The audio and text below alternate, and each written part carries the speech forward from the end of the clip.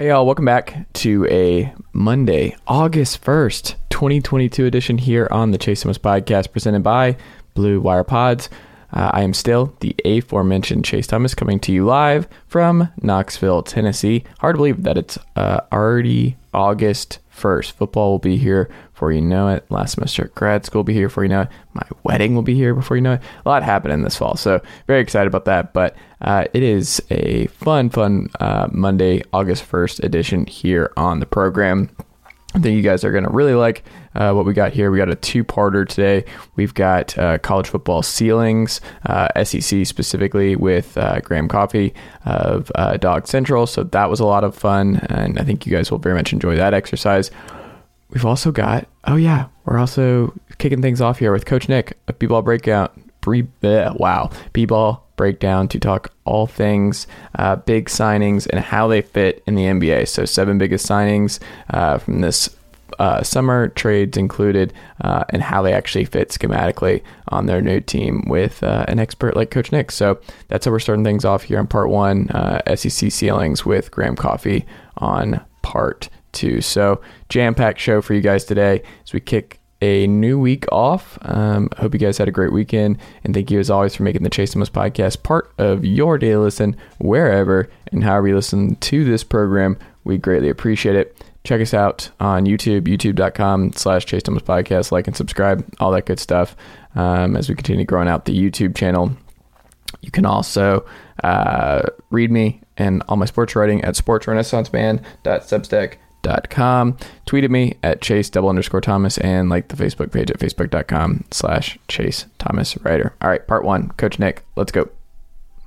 Chase Thomas the Chase Thomas Podcast. My nephew needs me to record. See, I already hate it. I hate it. All right, welcome back to the Chase Thomas Podcast. Taping this on a Friday afternoon. First timer, Coach Nick, a YouTube legend. Had my old friend Jovan Bua on not too long ago, which was a very good episode that folks should go check out if they have not already done some B-Ball Breakdown. But man, it's kind of wild to see you. There are some guests where I have each week where I watch their stuff. So then when I see you on my show, it looks very strange because it feels like I'm watching something. So I got to remember that I'm actually leading this and this is my show and that this is not something I'm watching while doing other stuff. But it's very cool that you're here, Coach Nick, because you're someone I've been watching and reading for I'm not going to say how many years, but a number of years, Coach, because basketball Twitter, I mean, we're getting up there now. Like it's been a little bit.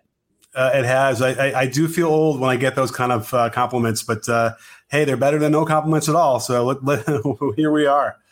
Absolutely, man. And I mean, your stuff is just great. I learn something new every day going through your stuff. And that's important because there's a lot of stuff out there, which is just fluff and like, oh, this guy sucks and this guy doesn't. And it's like, well, let's dig a little deeper. And yours is always informative and not malicious and not also just like PR-y. It's just, hey, this is what it is. This is what the film shows. And this is what we do. Well, we're going to talk. I want to do this idea because with Corbin Ford, friend of the pod, we did our biggest NBA moves that we found the most interesting and listed it. I want to get it not from that just kind of 50 feet up in the air. I'd rather do it from the schematic perspective. So when you're thinking about how this is actually going to work with these big moves that have kind of defined this offseason, how they actually fit and where they're going. We can have ideas about what we think of what the organization, did they get good value, whatever. I'm more curious how you see these fits actually playing out on the court and which ones work, which ones won't, because not all of them will work. And that's just the reality of the NBA is you move around a lot of pieces and some guys we just thought were always going to work and then they just don't. Even the brightest basketball minds ever to like play this game, LeBron James got it wrong. Like I think he would even admit at this point, he got it wrong with Russell Westbrook. It just happens. Like it's hard. But I want to start. Just so happens, I just dropped the video not 5 minutes ago. Yeah. That outlines how Russ could actually make it work. So there is a matrix where, if he does this and only these things, then, the offense will work a lot better. And then if they're healthy, then they'll be better anyway. So, that's what I'm here for. Like I wanted to there's a way. In fact, it was when I had Jovan Buha on the show, and we were talking about the sort of the destruction of Russell Westbrook and how that completely fell apart. That was where I got the idea. I said, there must be some way to make this thing work. And so I dug through hundreds and hundreds of clips to find, what was working where and how. And so you never know. Sometimes things turn around after a little bit of time.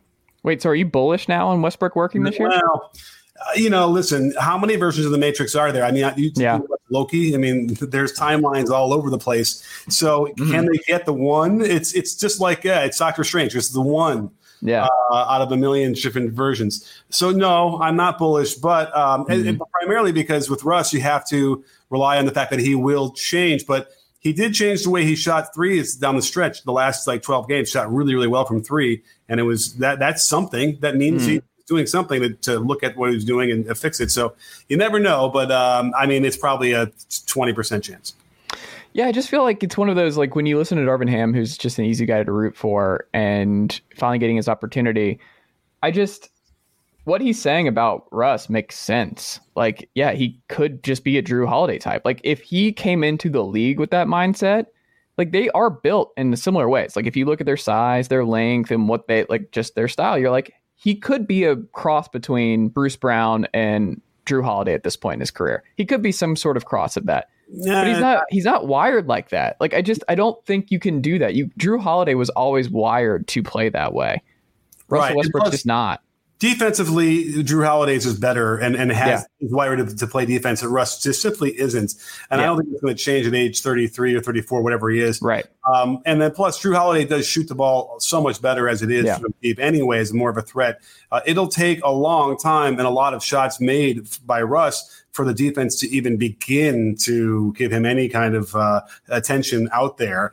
But that's in a way, it could be good because that means he'll have 20, 30 games where he'll be wide open and they're going to let him shoot it. And if he has adjusted his rhythm where he's not hanging in the air as much on the release, shooting on the way down, and he's got a much better dip on his shot on the catch and shoots, which he also was eliminating some of the off the dribble threes. Well, then he can kind of be viable because that makes him someone that could play off ball.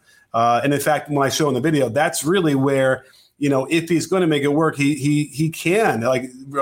With LeBron James as the tip of the sword on the offense, he can play off of that. There is evidence, not a lot, but there is that could work for him if he's going to accept that. So that's the real key. You know what I think? I think we should blame Chip England, who finally made the jump to Oklahoma City after so many years in San Antonio. Like if he had just started his career, if he left a long time ago and Russ was first coming into the league, a lot of this is alleviated if he was able to work with Russ right out of the gate here. So it really comes down to Chip waiting until now. Well, you're assuming that Chip could get through to him, and that's another question. I don't know. But certainly, yes, somebody could have helped him earlier from doing that, and that would have been better for him. But here we are. We'll see. This is not a Russell Westbrook podcast. That's for other shows right now.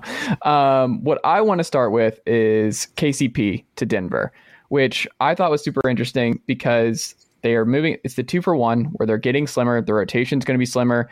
It's more pressure on KCP to stay healthy, Michael Porter Jr. to stay healthy because Will Barton, he had his injury stuff, but he was still someone that he was a glue guy. And now you're counting on KCP to fill in the gaps and fit in seamlessly with this group.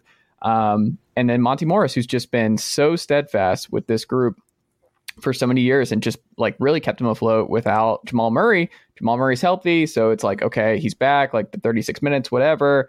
We have to move on. You can't just pay a backup. And Monty deserves an opportunity to spread his wings a little bit more somewhere else. But I look at this fit and I'm curious, when you look at KCP and what Denver typically runs, does he feel like someone who will slide in and be really good with Jokic and Jokic will find him in the corner and he'll play really seamless? Is this a good fit for what Michael Malone does? Oh, I think absolutely. We can't forget that not, 2 years ago or whatever it was when the Lakers were in the finals, he was the third best player, the fourth best player. He was somewhere up there with them and was really, really instrumental playing off of those guys. And now you got a guy in Jokic who is a better passer than LeBron. Like in different ways, he could very well be that way. And he, without a question, as long as he's healthy and he's still got some legs left in him, he could easily play off those guys. He's that guy that most teams would love. He does play hard. He can shoot the ball a little bit. Although I kind of wanted to check what he did in Washington last year. I don't know if you watched much Wizards, but somehow they escaped my viewing habits. But he's proven himself to be a guy that can be league average-ish, which is enough that you need for the defenses to have that extra step and a half in their direction. What's funny about when we talk about spacing is that what does that mean in terms of positionally on the defensive end? How much closer are they to a shooter versus a non-shooter? It probably is only a step or a step and a half when you really look at it. But that's pretty crucial when you're talking about guys that can shoot with just a little bit of daylight involved. So I think it's I love the guys that they got rid of for KCP, and didn't necessarily feel like they needed to make a move for that. So that's another interesting thing. But KCP shot 39% last year on 5 threes a game. So he's got his stroke down. He'll make them forget that they were there. I think to some degree, we'll be able to plug in a lot of the holes that Monte Morris is leaving. And oh my goodness, who else just got traded? You said Will Barton. Will Barton. Yeah. Well, we'll see. Very different player, Will Barton and KCP, but they need shooting, and you can never have enough shooting. And he won a title. Like he's someone who will be helpful come playoff time, which is what Denver is trying to do very quickly, as these guys are all more expensive and an ownership group that may or may not want to keep an expensive team for the next 3 to 5 years. So the sooner you win, the better. Kevin Huerter, my old friend here in Atlanta, going to Sacramento. I look at this as like the sneaky, really good fit for him, where it was a salary dump for Atlanta. They were trying to save some money here, but Sacramento deserves credit for jumping on Kevin Huerter and kind of buying low, because he did have kind of a rough year this year in Atlanta, but he's going to get bigger opportunities. He's not going to have to worry about where he fits in the rotation. He's not going to worry about, like, am I starting tonight? Am I not starting tonight? He should be the starting 2 guard next to De'Aaron Fox. Like him and Keegan and Harrison Barnes. I like that wing rotation for them and what they'll be able to do there. Do you like the fit with him next to De'Aaron Fox? And do you think, based on what you know about Mike Brown, he's someone that we should watch as like a really good bounce back year, and that he fits schematically what they're going to try and do? I went on another show to talk in depth about this with Kings fans. So I did do a deep dive on this a few days ago. It's funny because they're on, they're trying to replicate the neighbors down the road in San Francisco. They had Luke Walton come in to do that, and that didn't work out so well. And then they have Mike Brown. So, obviously, Huerter is a shooter, and he's got size. So I like how that fits. Don't sleep on Malik Monk. Yeah, they also are bringing in, who really did a nice job turning it around. It didn't look like he was going to even make it through the season in the beginning with the Lakers, but then slowly figured his way out and ended up being just terrific for a big chunk of that season last year. And it was a great story to rally around in the middle of a dismal Lakers season. So I think that these are good steps. Mike Brown hasn't always had the most success either as a head coach. So, his focus, as I understood it, was defense. And so that'll be good because they really struggle defensively and need help.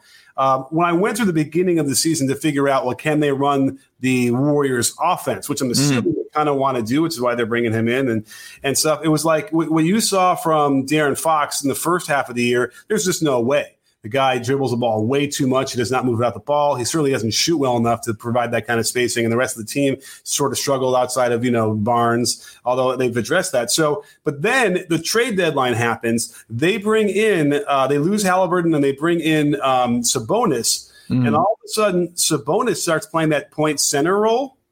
And De'Aaron Fox is suddenly like setting off-ball screens. And then coming around like that, had I not seen a little bit of that in the last 15 games or so, whatever we saw with Sabonis out there, I would have been like, yeah, no way, forget about it. But because there is a little evidence from the end of the last season that he seemed to be willing to be part of a cog in the offense, which is going to make him more dangerous when he does come around for the ball, then yes, I do feel like there is a version here where they can certainly improve a lot and get to be a lot more fun to watch. And I think Keegan Murray's a guy who can shoot it a little bit when he stands still and they can throw it to him, which is probably what they're going to have him running this offense. So yeah, there is a way where they can make this work and they'll be better because it wasn't great last year, but I don't think the question is, are they going to make the playoffs off of this? I don't know. They'll probably could have enough to compete for the play-in game, but I don't even know if I feel great because the West is that stacked.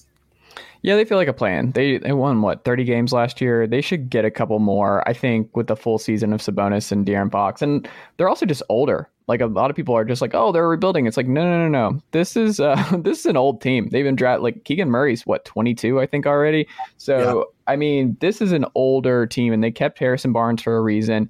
They could have moved him at the deadline. I think Rashawn Holmes is still an important piece for them off the bench. You look at it, they have 8 or 9 guys that they can count on that are all proven NBA guys. And I think that's enough to be in that play-in conversation where I don't see a scenario where they have one guy on the floor at any particular time where you're like, oh, this is just, they got it 4 minutes and they're going to die here. I don't see that being the case in Sacramento. Right. And Mike Brown's like a player's coach. He's not really going to grab anybody by the jersey and get nose to nose and let him know how he feels. Yeah. So that's the question. Does this team need that? I mean, as a coach, I don't like that style anyway. I think there's other ways to do it, but is his temperament perfect for these players? And is he going to be able to make that perfect for these players in the short time he's going to have, between now and then training camp for that week? And then the season's upon them, and there's probably hardly any practice time. So it is rough to jump in there as a new coach in this kind of middle ground.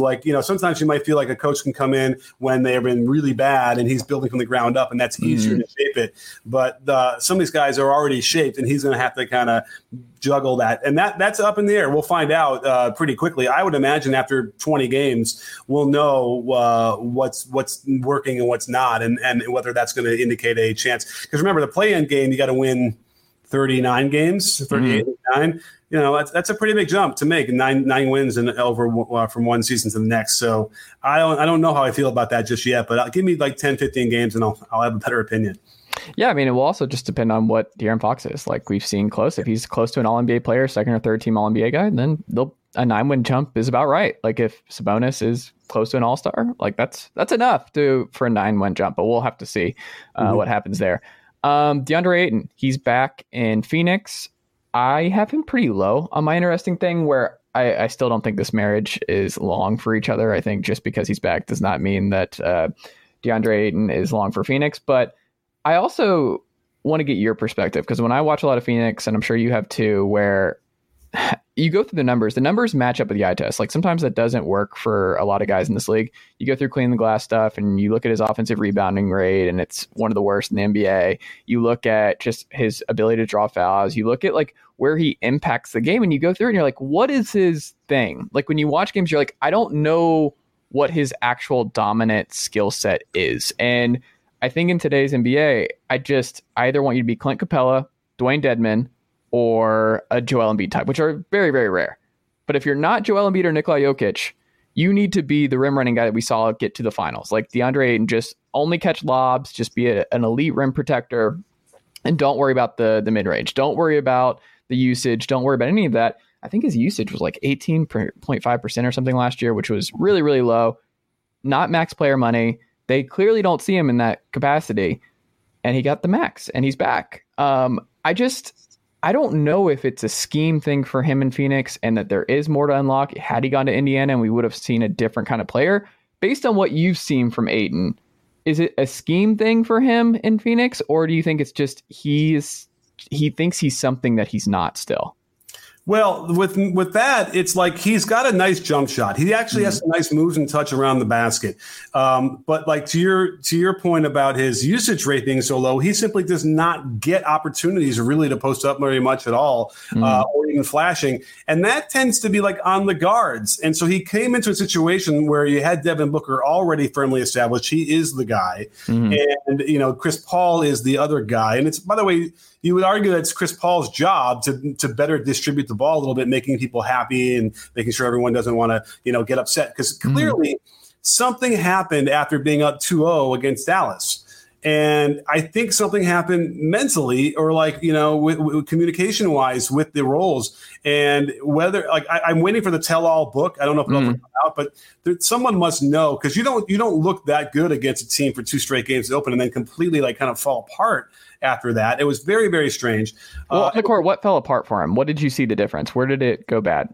What changed? That's a really good question. I almost have to go back and look at the games at that point, because I was trying to remember off the top of my head why. I mean, listen, Dallas got hot, right? They figured out some lineups, and then the Suns couldn't defend better. And then when that gets on a roll, they all of a sudden they couldn't score well. I'm trying to think if there was another injury, but I don't think there was. It definitely just felt like a mental thing. Like either somebody got into a huge argument, they said things they regretted, and they just couldn't get over it. Like that's what it looked like. I have no idea if that's really what happened, but clearly we do know from the outside reporting a little bit that something was going on, right? Ayton and Monty Williams, right? They had something happen, even on the bench. I think they saw a little bit of that. If it happened a little bit during the game, you can imagine maybe that's just a remnant of a bigger thing that happened behind closed doors.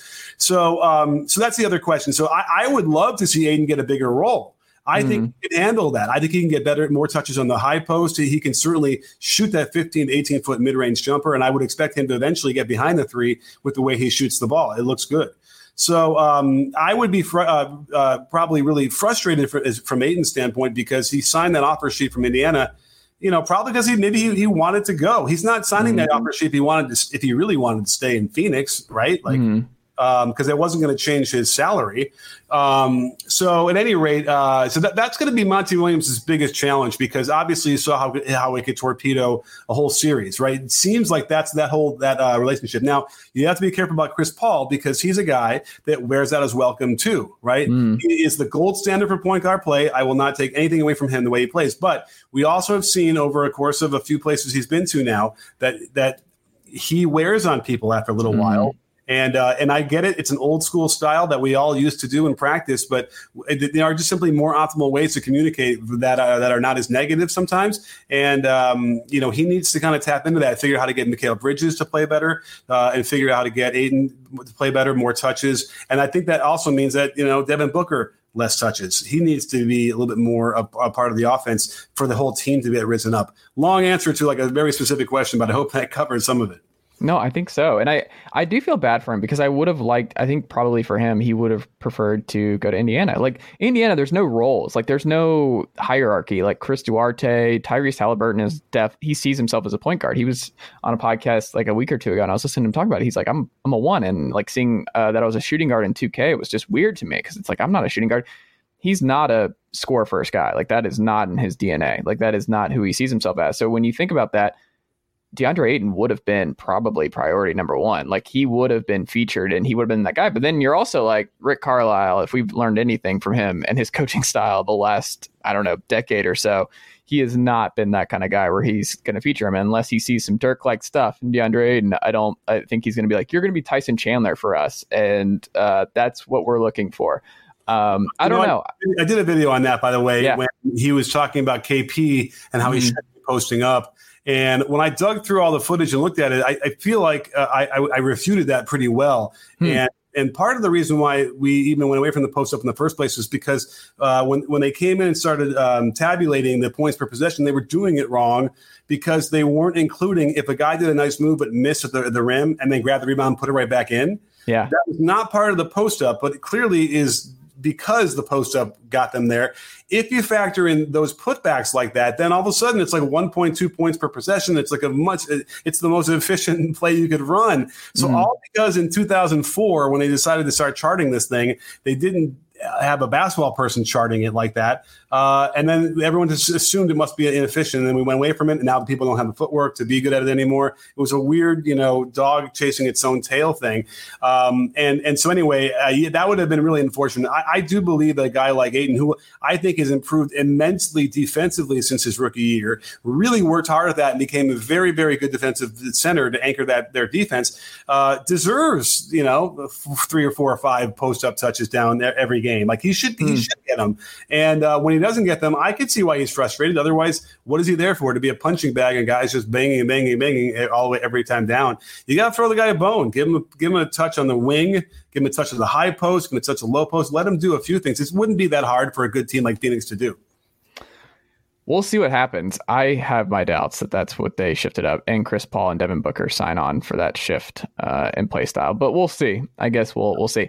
Malcolm Brogdon, based on what you've seen, like the best version of Malcolm Brogdon, how he was used in Bud's system in Milwaukee, how does that translate to what Ime was running in Boston this past year? And how does that affect Marcus Smart, who finally got lead ball handler opportunities here? Jason Tatum brings the ball up a bunch for them now, and he kind of really evolved as just a playmaker, a primary guy, and running a lot of action and finding guys in the corner and doing what he needed to do, navigating pick and roll. Like, how does Brogdon fit in? Because I think he's probably the most interesting guy of this list. Like, if healthy, how does that change what Boston just rode to the finals this year? Or do you think that's a seamless fit, or do you think that there is some schematic issues that might pop up with Brogdon and Smart in this group? So that's actually the answer would be yes, even though you're giving me a choice to answer that. Because I think it's seamless, but I also think they're going to have a serious decision to make between Brogdon and Smart, because so it's no secret Smart has frustrated me for his entire career. The way he plays, decision making, shooting choices, all those different things. But I got to tell you, he was able to get a lot of those things under control the second half of last season into the playoffs, and he played fine in the playoffs in the finals. He played fine, but when you want to win the finals, you got to play better than fine in that position. Right. And so my prediction, because here's the thing, like Ime is going to have to make a decision if he wants to play Horford in the crunch time, because if he does play Horford, then he's got to make a decision between either Brogdon or Smart. And I think that's going to be a decision that Brogdon's going to make for them. And I think he's going to end up realizing he needs Brogdon in there, not Smart. We did see Smart getting benched a little bit of there down the stretch of some of these games for a reason. So I think that Brogdon fills in those holes much nicer, much better for them. So, if they sit Horford, then they can play Brogdon and Smart together. And then you got Brown and Tatum, and then, Williams, or maybe Horford instead of Williams. So you can kind of maybe do it that way, and that works as well. So he'll have more options, which is good. Yeah. But he might ultimately have a decision to make, and Marcus Smart might not like it. So that's you even mentioned Great Williams. He could be that. Like, he's kind of evolved in that front. Like, he might be someone who needs to be in those closing lineups just for what he brings defensively. Oh, I agree. Now, the only thing is, Horford gives him the shooting that it's shooting. But Williams is terrific. If he can get healthy, he was so banged up. I mean, the finals might have been different if he wasn't as banged up as he was. Might have had a better effect. So, keep your eye on that as well. So the Celtics should be good to go. Now, of course, the Milwaukee will be reloaded again and healthy. You got even Cleveland's going to be really tough. Miami's not going anywhere. Miami. So the Eastern Conference is better too. So they're not necessarily a lock to get back to the finals ever again. So I think that's why they want to short us up really quickly, get Brogdon, because, they got to the conference finals with the young Tatum and young Brown, several years ago. They probably figured, hey, we're set. We're going to get to this far at least for the next 10 years. And they realize that it's not so easy, and they better, make sure that window stays. When the window's open, we better, do the best we can to get that to happen. So I like the move. I just feel like I wonder how that's going to ultimately work if Smart has to take a role on the bench down the stretch, how he'll handle that, and will that become a thing or not. But I think that's probably their best lineup, is to have him on the bench and have Brogdon get those minutes. It seems like they're doing the Miami thing, right? They're kind of pulling a page from what Miami and Spo and Riley have been able to do, where it's like, we'll bring in Victor Oladipo. We'll sit Duncan Robinson this series if we don't like the matchup. We'll start Max Strus. Like, you're going to have to do that with Boston, right? Like, it might be a scenario where it's going to be some tough rotation decisions, and Ime has to have that same cachet. And I think he deserves it in Boston now. Like, he needs that cachet, but it's also like there's the Brad Stevens element, which is like, clearly Brad is a huge Marcus Smart guy. Like, that is very much clear, is Brad is a Marcus Smart guy.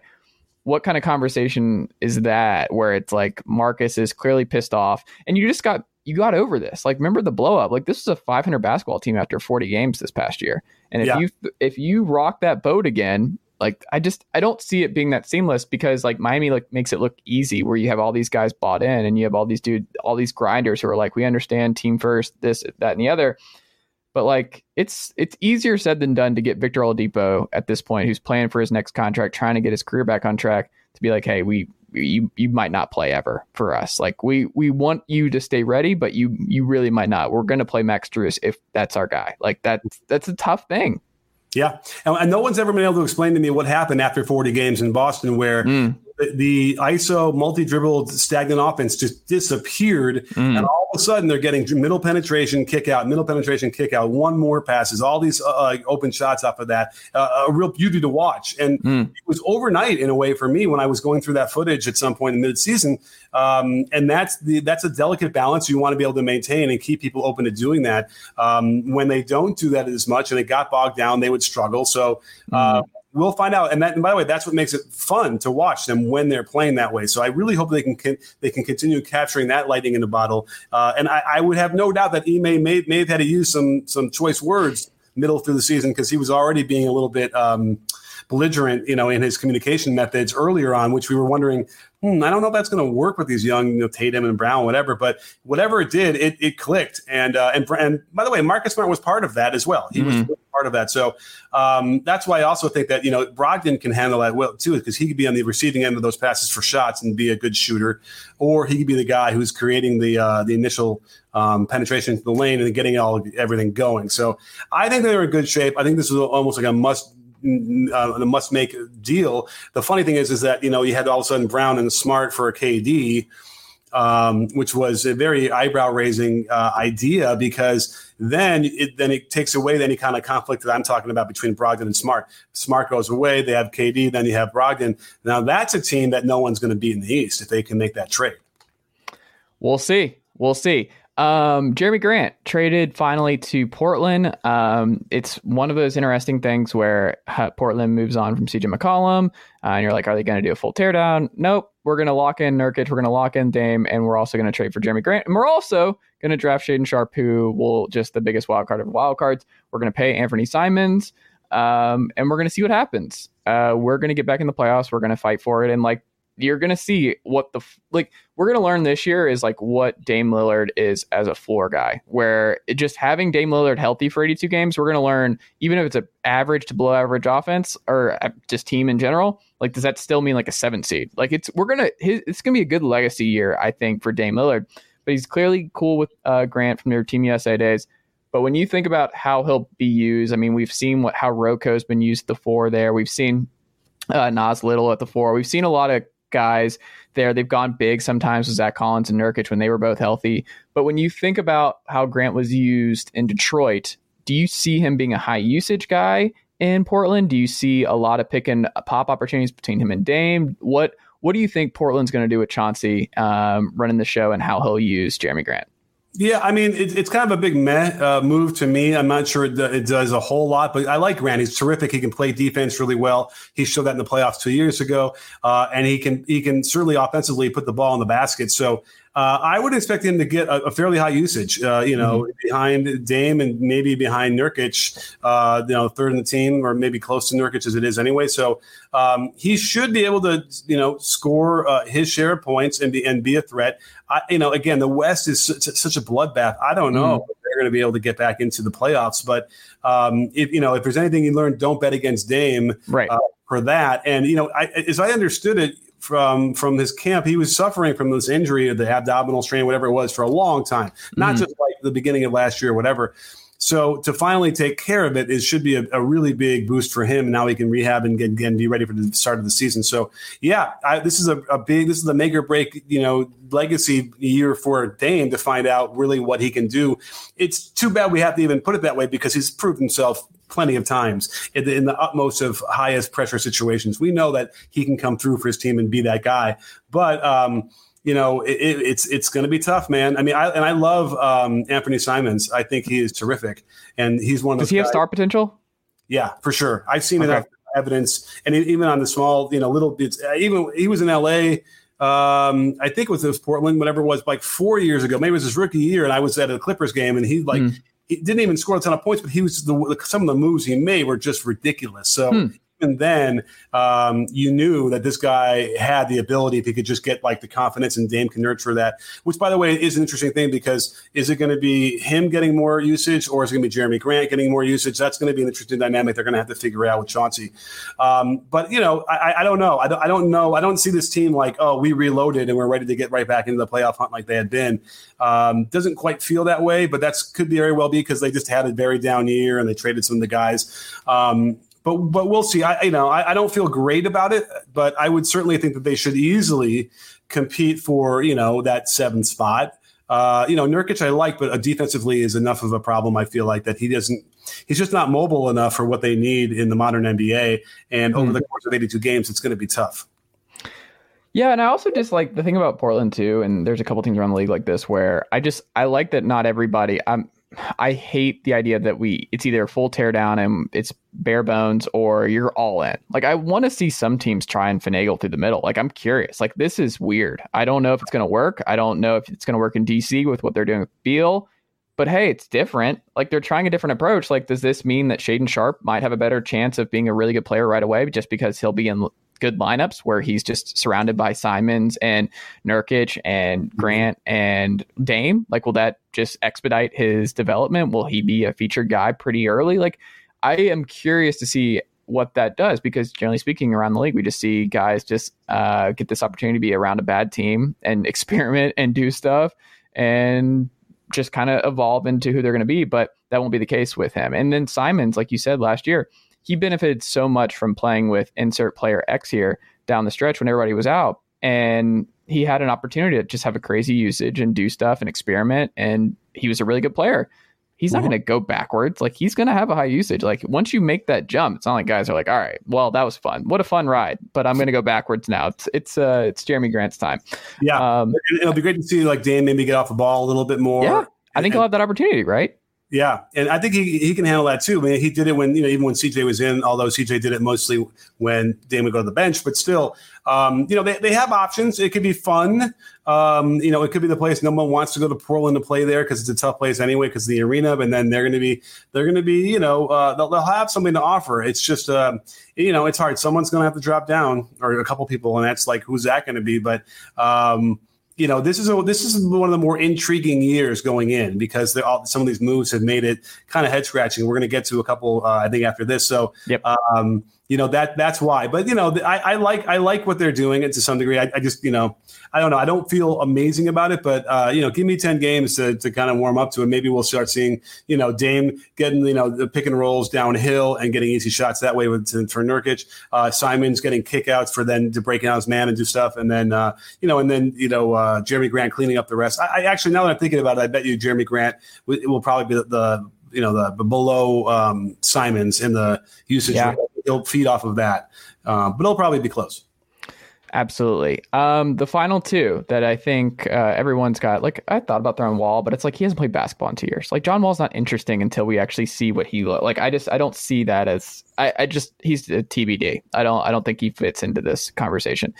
But I do think DeJounte Murray, and as someone who watches a bunch of Atlanta Hawks, I'm very curious to get your perspective on this, because a lot of people have penciled in like this is just seamless fit. He's big, he's long, he's the perfect partner for Trey.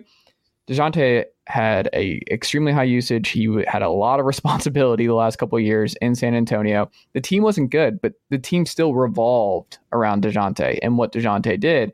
And it's easy in the summer for guys to be like, dude, I can't wait to team up. I can't wait to play. I can't wait to play together. Like, it's easy to do that when you're just playing and you see the other person's game. Like, it's clear that Trey respects DeJounte Murray's game. Trey has never played with anybody like this. The closest comp is like Bogdan Bogdanovic. Like, that's it. Like, he respects Bogey. And you watch those games, the reason that they chose Bogey over Kevin Huerter partly is because there is a respect there where, like, Bogey has shown that, like, in the playoffs, whatever, like, I'm not scared to bring the ball up. I'm not scared to take some of the pressure off Trey. Trey likes that. That's clearly a thing. But with DeJounte, very different skill set. He's never played with somebody like that. Nate McMillan, based on what you've seen of him as a coach for years and years, what scares the living crap out of me is he loves all bench lineups. And the way this does not go right for me is if you don't stagger DeJounte and Trey. And I don't know if this works if they're not staggered heavily. And that's something he'll have to do right away because there is no point guard depth. Cooper's out the door, Wright's out the door. Like, this is stagger central in Atlanta. It better be. When you think about the fit and what you've seen from DeJounte in San Antonio, what they ran, how do you think he fits with what Nate's going to try and do in Atlanta and how he'll be able to play with Trey? And do you see Trey as someone who will make that transition to an off-ball player, which he has to do, right? Yeah, but actually that makes me excited because for so long, you'd hear like the Trey and Steph Curry comparisons, but they really weren't merited because Trey just wouldn't get off the ball, and Curry spends half the time off the ball, and that's what made Curry so hard to defend because he's attacking from everywhere around the court, and you never know where or when he's going to do that. So with Trey, it was predictable, but listen, even still, the dude I'm taller than him, and I'm 6 feet or whatever. Maybe one, and he lived up for 28 points a game. He shot 38% from three, and almost 10 assists a game almost. So he really is able to in that role. Just like, how much better could you be than that? That's as good as you're going to be in that position. But I'm looking forward to getting him off ball a little bit more, letting Murray. But by the way, Murray can also be off ball. He should be able to probably coexist easier alongside Trey with the ball versus DeJounte having the ball and Trey having to kind of figure it out and being off the ball. But I'm very excited to see that because I think that'll really help them. And then I haven't checked the roster. There's no other point guards in the Hawks. I mean, with Cooper and him gone, it's Bogey. Like, Bogey's going to be the de facto backup guard. Like, he's first guard off the bench, and I we'll see. I don't know if he'll do that, but like DeAndre Hunter was doing some point forward last year. I think it's going to be one of those things where Cooper's out the door. Wright was the guy last year, and Wright's gone. I don't know. There is not a definite answer behind him, so there will not be a true point guard backing up either of those guys. Yeah. So you're absolutely right. They're going to ultimately stagger that, which will probably be better for those guys too, because, Murray's going to want to get his own run. And, listen, Trey plays 38 minutes a game, only 35. Okay, good. Yeah. So there's leeway there to find those minutes for Murray on his own. It should be, the only thing that was weird was that they had been, I expect them to capitalize in the season before that when they got to the conference finals. And they, injuries, they couldn't quite get it right. They lose Gallinari, who I think was important for them. So, DeAndre Hunter is going to get a chance to step up as well, who I've always loved his game and think he's really the guy that's going to keep them together. I like John Collins too. I like what they have. This is it, though. This is another one of those sort of make or break years as Trey enters his fifth year. He needs to be able to, put his stamp on that and be able to drag his team to the next level consistently and not have it be a fluke like that 1 year when they went against Philly. I think the defining thing that makes or breaks this is what Onyeka Okongwu is. Like, if Onyeka becomes if he's a star, then that changes everything. Like, Onyeka has flashes. If he develops a shot, which he said he's worked on, he can defend all 5 positions. Onyeka is a cheat code defensively. And if he makes Clint Capella expendable at some point this season, that's huge. But Clint and Trey are super close, so I don't know what the future is there. But Onyeka is, I think, the guy to watch. If you're wondering if Atlanta can get back to that conference final range, I don't think that happens based on just DeJounte and Trey alone.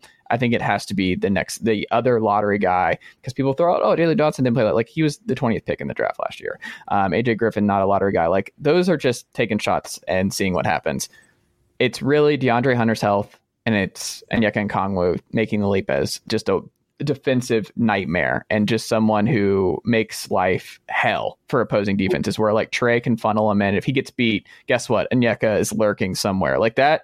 Onyeka Okongwu is the guy for me, where we'll see where the Hawks go over the next couple of years is what he turns into, right? My normal prediction would be like he would assume the starting role at some point this year. However, it's Nate McMillan. And I don't know if Nate would be willing to do that. He might be looking at the chemistry issue, talking about how they're close, Capella is close with Trey and all those things. So he might actually be willing to just sort of continue having Okongwu on coming off the bench because he figures it's just better, chemistry and having, veterans, that whole thing. But I have a feeling that Okongwu is going to give them a lot of pressure to figure that out more sooner than they want to, because the glimpses that we have seen has been terrific, better than what Capella could bring them. And why start out the game, behind the 8 ball when you can bring have him start the game, because we've seen this in the past where coaches got stubborn about their lineups and, you're down 10 points every game. And then the other guy comes in and they play better. But it's like, why would you waste any time? Get that going there. Maybe the starter who's hurting you can do better against the bench of other teams. So that's going to be a thing. So I predict that as well. I think that Okongwu is certainly they're going to be in coaches meetings this year after 30 games being like, hey, are we going to start him or not? Like that's going to be a thing for sure. Yeah, and I mean, also injuries are just part of this thing. Or Capella's struggled with injuries the last couple of years. He's not getting any younger. I think Okongwu will be in the starting lineup sooner rather than later, just because Capella was. We'll see. 82 games of Capella. I'll believe it when I see it in the year 2022, 2023. Last one, Rudy Gobert to Minnesota. The fit, not about the picks, not about any of the other stuff. Him next to Towns, the Twin Tower approach, based on what you've seen from Chris Finch as a head coach. How it affects potentially Anthony Edwards and D'Angelo Russell, even maybe Jaden McDaniels. Like, how does this work for you? You know, it's funny because someone else asked me the other few days ago about how Chris Finch has been on some staffs that have used two bigs before. So I got to go dig through that footage. Is anyone going to want to watch this video if I do it on Rudy and Minnie? I'll watch it, yeah. All right, because I'm like getting weird spidey. Well, no, Twin Towers, it's just weird because like we don't see this in the NBA anymore. Like this kind of stuff is different. So I think people want to know. Yeah, I mean, to this extent, we are seeing some traditional, like we see Boston did it, you know, if you want to consider Horford and well, I'm saying like in their prime. Horford's not in his prime. And like Robert Williams is not a star. This is like two all-stars. Yeah. Like this is a different type of thing. And like, I've never been the biggest fan of Rudy. I mean, you know, he's a great teammate. He's been very effective and certainly deserved to win all those awards in the defensive end. But, you know, obviously with the offensive skill deficit he has, it makes it hard. And whether or not you can say he gets played off the court or not, because you can probably look at the numbers of the minutes he's playing, and they don't really go down much in the playoffs, but he's just less effective. The teams get better, and suddenly, like, what he does defensively isn't as effective, whether he's getting blown by and they're getting the ball at the rim in, or they're shooting over him from the perimeter. So I had said to the Jazz fans or just anybody listening, you know, they probably should have broken up Gobert and Donovan Mitchell like 3 years ago, because in my mind it was not going to happen if they wanted the title. So we talked about teams that get stuck in the middle, or they're playing, you know, they're always like the third in the conference, fourth, and they're winning, and it's a competitive product, and you know the fans are happy. That might be okay. I was assuming that Jazz fans wanted to get to the NBA Finals and win. And based on what I had seen for those years before, like up until like 3 years ago, I'm like, this is not going to happen with this pairing. And so now you move Gobert to Minnesota, and he's going to play alongside Cat, who, in my mind, the reason why he was so effective on offense is because he was playing the five, going up against other fives. Well, now he's going to go up against fours who are quicker and can take away some of the things he gets in the perimeter and maybe not let him get to the basket as easy on the drives. So how does that work? And then where was Rudy while Cat's trying to go to work? Because he tends to just sort of gum up the works and be in the way on the post or the weak side, you know, dunker spot. So it's a troubling thing where the one thing I could say, though, is that, you know, the best 3-point shots are the ones that come off of offensive rebounds. So why wouldn't you want to maybe put in a lineup where you can get more offensive rebounds and then ipso facto get more threes? This would be an example of that, especially because when one of them can shoot threes like Cat can, well, then, you know, you don't have to have them both always go into the boards or the offensive rebounds, because then he could be another guy to receive that pass right away in the scramble to get an open three. So that could very well be part of what they're thinking about. And then, you know, the other thing, I guess, obviously would be they needed to shore up the defense. Cat defensively as a center just isn't going to do it, and they weren't going to like bench him. And so, you know, the next best thing is, okay, let's bring in the best defender we could find that's available. That would be Rudy Gobert. So that makes a little bit more sense to me. And then the third piece of the puzzle would be, is Anthony Edwards going to ascend to MVP status like we all think he's going to, right? At some point he will. It looks pretty clear to me he's going to be that Michael Jordan. He's 20. Yeah. Like, that's the thing. He was 20 doing that last year. Yeah. I mean, it's only a matter of time. Yeah. And if it's this year, and Cat's okay with that, if he is, where he's like, okay, you're the man, I'm going to be the second guy, as long as he's okay, and I think he would be. Cat seems to be a really like sort of reflective guy and sensitive to teammates. So I would think he would recognize that pretty quickly and say, no, you can be the man. I mean, here's the problem: Anthony Edwards can be prone to taking terrible shots, and big men and specifically hate that, right? Yeah. They're getting beat up all the time. They're running back down. They get to the post finally, and they turn around, and then all of a sudden they're watching the ball go over their head because he threw up a bad. Well, he'll be in the corner now because Gobert's right there, so he doesn't have to take as much punishment. So when he's running down the court, he'll just hide out in the corner or something. Yeah. Although I was thinking though, if he's going to have guys like Forrest playing him more, then maybe he will go down the post because they'll be smaller home advantage. I don't know. Again, it's kind of up in the air how they want to do it. They have options, which is always the more important than having no options. So, but there is a version, yes, where if Anthony Edwards kind of really assumes that 28, 29 point a game person where he's shooting 35% from three, he's getting his 4 or 5 assists a game, like, in that role, then that makes them so good, I think, because Cat is that good offensively that they're going to be in the mix. And then, Rudy can plug it in. But I just feel like there's something about Rudy that tends to put a ceiling on teams. And so, we'll see. I'm a little bit, bearish on them. But I will say it's possible after 20 games we're like, whoa, they're 15-5 and they're making this thing work and they're causing all sorts of problems. That could happen, or it could be 10-10 and just a struggle. If they're not in the top 4 in the West come playoff time, I would be pretty surprised. I think this team is built for the regular season and gobbling up the wins. I would be pretty surprised. I'm also just curious, where does the D'Angelo Russell thing go? Because I don't know. I don't know if he's on this team come playoff time next year. I like him too. I do. I know he's had his issues and there's all sorts of maturity thing, whatever. But I like him. I've always liked the way he plays. It's very difficult to guard him, because he's so shifty. You just don't know what he's going to do, and he's very non-traditional the way he attacks. Yeah. It definitely became a problem because they were benching him more and they were finding success while he wasn't on the court. And that clearly would make anybody upset who was used to getting, much more regular minutes. And then that could cause a problem. And we've seen that happen oftentimes. Where did they finish last year? They finished 7th, right? 7th, yeah. As in the playoff round, play-in round. So they won 46 games, which is good. The question, yeah, they should win 50 plus. I would think it's a huge failure if they don't win 50 plus games next year. Yeah. And I get that whole thing. Rudy in the regular season is a guy who gives you a nice boost. So that's reasonable. I don't think it's unreasonable to say they can get to 50, and 50 wins gets you just below the 4th seed if they were last year, but you're right in that mix. So yeah, I can see that. So that's definitely that's fair. And then the question then becomes matchups, who are you going to play? Right. And I'm going to get stuck against Steph in the first round, and then that's going to be rough because then Rudy gets played off the floor, whatever you want to call that. That's tough. But then who does Golden State throw at Anthony Edwards if Anthony Edwards makes that leap?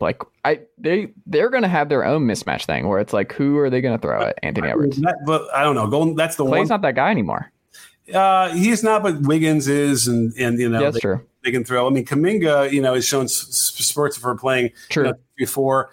It seems like they have guys, and Clay. He's not Clay anymore, but he's still smart and he can still, provide them some defensive awareness there. So I'm not so sure that they'd be that overly concerned about it. They'd probably be more concerned about being too small and getting. Yeah, they're getting killed in the boards in that situation. Yeah. Yeah, and again, that's probably what I mentioned earlier. That's probably what they're going for is they're going to crash the boards, sacrifice potential fast breaks behind them if they don't get it for in exchange for putbacks and kickouts for threes on those offensive rebounds.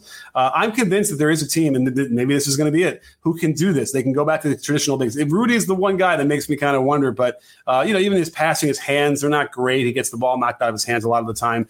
But there is a team. If it's not this one, there will be a team, I think, at some point sooner than later that will play to the traditional bigs, hammer the offensive rebounds, and win that way, and maybe shift the dynamic because everyone's so afraid of that now. They all want to get back on defense. They'll shift that again, and we'll see some more teams going for offensive boards.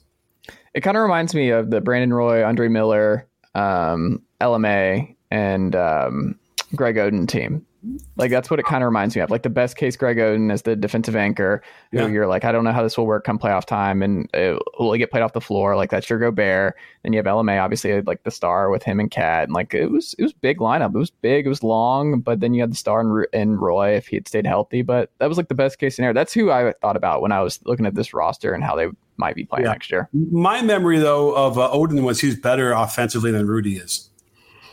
It's just different though. Oden was more hook shot stuff, and Rudy's just he's not posting. He's just gobbling up the lobs and stuff like that. they're just different. But I don't know. I mean, if Greg Oden if he was healthy, I think his career probably would have been like best case scenario, kind of like what they got out of Rudy, right? Like, I think that's kind of what you would have wanted if you're Portland. Maybe not have a number one overall pick, but Rudy's had a really great career, especially at his value and where he. Oden almost feels more like what's it, Ayton. I mean, he's not as big as Ayton. Like, that is the kind of game because Oden, unless I'm remembering wrong, he had a little bit of a jumper too. I don't know if he could dribble, but he could pass a little bit. Like he could be a cog in an offensive machine versus. True. Rudy just is lost a lot of times. He can rim run or he can roll. But like you just get nervous when he gets the ball because the ball's going to slip out. He's got a really weird release. He doesn't really have much of a hook shot. It's weird because he plays a little bit better offensively on the Team France, but it's just a different game. The FIBA international game when it's playing for national teams are just different. The rules are different a little bit, or the defensively what you can do is different. So that's probably the biggest reason why. But like he's just never been able to really put it together. So, but that's interesting. We'll have to see. I mean, there's one of the more open seasons going into it where there's not a lot of definitive answers for a lot of people. Well, in here you said something that I hadn't considered. Like, so is that so? Offensive threes off offensive rebounds is the best 3-point shot. Why is that? So the ball generally is being kicked out from the basket area. So the receiver, first of all, it's a catch and shoot. Yeah. Second of all, you're already relying on the basket because the ball is coming from that direction, which is second best one is a driving kick for that reason too. Well, that's what I was thinking. I thought it would be driving kick. Yeah. Well, driving kick is also great because the ball is coming from the basket area generally, but not always. But your man has probably had to rotate, so you're getting some more that way. But with the offensive rebound, it's a scramble. So that a lot of times is like really wide open because, their defender is completely gone or they went to the rebound or whatever. They're not anywhere near you. But the biggest reason I believe is that because you're already aligned to the basket on the catch and you should, they're usually wide open. So, that's the key. Now, again, does it work if you get more? Are they always going to be that way? Like, yeah, I think so. Like sometimes you might not be able to extrapolate that out in a linear fashion. But with this particular stat, I don't see why they wouldn't continue to do that because the defense is always in scramble mode. The ball is always coming from the basket area. And as long as you make the right decision, which is if you have a choice, who's out there to pass it to, you only get one pass generally, right? Because the defense will get back after that. You got to make sure you're passing to, the good shooter versus the bad shooter. And if you can do that well enough, then you should be able to capitalize on that. College, it seems like they never find the right shooter in that scenario. Listen, college coaching, a lot of the places is really frustrating for me, and it's stifling, and that's what they're there for. It's like almost like they just want to have so much control that the players suffer. I've had players cry on my shoulder hearing what coaches have been doing to them, just shooting wise, how they're trying to teach it. It's really, really bad. There are outliers and, at different levels, but like the Jay Wrights over in Villanova, like he's doing terrific stuff, developing, individual skills, but a lot of it. And before he left in Michigan, Beeline has a shooting system that I don't know if he likes to publicize it too much, but what he's doing is modern and correct and really helpful for a lot of guys. But when you have guys who are my age or older and they're teaching the things that we learned about shooting in the 80s, it's like you're just teaching them how to miss. It's really, really, really frustrating. So hopefully it'll start to kind of seep in more. We'll get more. I mean, I'm training a couple of guys right now in high school, and I'm doing all the cutting edge stuff with them. And it's like, it really is remarkable how much it unlocks. And it's everything that I never would have done or I never would have learned when I was at their age in high school. And it really is powerful. It's amazing. So hopefully that'll get out. I suppose that's what I'm here for. But we'll keep teaching, and hopefully the college guys will get better and better in college, so you don't have any more of these 50 to 49 games like they have sometimes. So there you have it. Coach Nick saying buy Jaden Ivey, Cade Cunningham, Sadiq Bey stock. If you have not already done so, buy the shooter stock in Detroit. They're in good hands. Oh yeah, I like Cade. I like what they're doing there. Yeah, you don't forget Sadiq Bey. Well, that's what I'm saying. Yeah, Sadiq Bey too. Yeah. So we'll see, because I think he has, what is his title in Detroit? It's like it's some kind of senior basketball ops job Beeline has in Detroit, and I forgot. That's I missed that in the sense. Oh, is that right? That's what I was saying. Yeah, like that's why I'm saying to buy this stock because he's big. In that. Yeah, I mean, if they let him put the sneakers on and get down on the court with the guy. I imagine he's involved some way. I'm imagining he's doing some player development stuff. I did not know that. That's big because Casey is a dinosaur, and not that he would be teaching shooting anyway, but like Rick Carlisle, for instance, when Dallas, they were teaching some ridiculous stuff, and they had to do it because I'm assuming it was Carlisle at the head of that one telling them that. I'm sure it's because Carlisle played, and he played in an era where the 2-motion shot and like they didn't have the 3-point line and all these different things, and he somehow like was clinging to that, I guess. And so you have to be careful. That could be really good or really bad. And if Beilein's there, then I would assume the Pistons will shoot better this year. His exact title is Senior Player Development Advisor for the Pistons. Yeah. Well, then, so that to me, then whoever the development coach is, he's having meetings. He's probably looking at film and he's going over stuff and he's suggesting things. And, I'd imagine being a senior or whatever, they better listen to him. So that's it. Senior's always a good thing to have in your title. It feels better. It commands more respect. Senior, whatever. I'm a senior podcaster. People forget. Coach Nick, we can check out your work over on BBALL Breakdown. What would you like to plug as we wrap up here this evening? I just dropped this Russell Westbrook video, so go please watch that. And then, take a dive. There's a lot of things I'm doing on the offseason that have been really good so far on YouTube. And just, I have time to kind of just wallow in the footage longer than I normally would. So some interesting things, and we'll continue to do that. I know there's going to be a KD trade. Maybe I'll have to do a video on that at some point. Maybe I'll do a video on just where I think he should go. Who knows? But, so there's that. There's Snapchat now, which is really cool if you want to check that out. And, I'm always on Twitter. And I generally respond to people. So that's another great place to get me. There you go. BBALL Breakdown. Subscribe on youtube.com if you have not already done so. Coach Nick, this has been great. Thank you so much for making the time. We'll have to circle back again soon. You got it. I'm in. All right, y'all. Hope you enjoyed part 1 here with Coach Nick from BBALL Breakdown to talk all things NBA here on the Chase Thomas podcast on the Monday, August 1st, 2022 edition. As always, thank you for making the Chase Thomas podcast part of your daily listen, however you listen to this program. If you enjoyed today's episode, please make sure that you leave this show a 5-star rating and a review on Apple Podcasts or Spotify if that is how you listen to this very program. Check us out on YouTube, youtube.com/Chase Thomas podcast. Like and subscribe, thumbs up, all that good stuff as we continue growing out the YouTube page as well. Email me at chasethomaspodcast@gmail.com. And part 2 coming up. Graham Coffee right after this. SEC ceilings. And all right, Uncle Derek, how'd I do?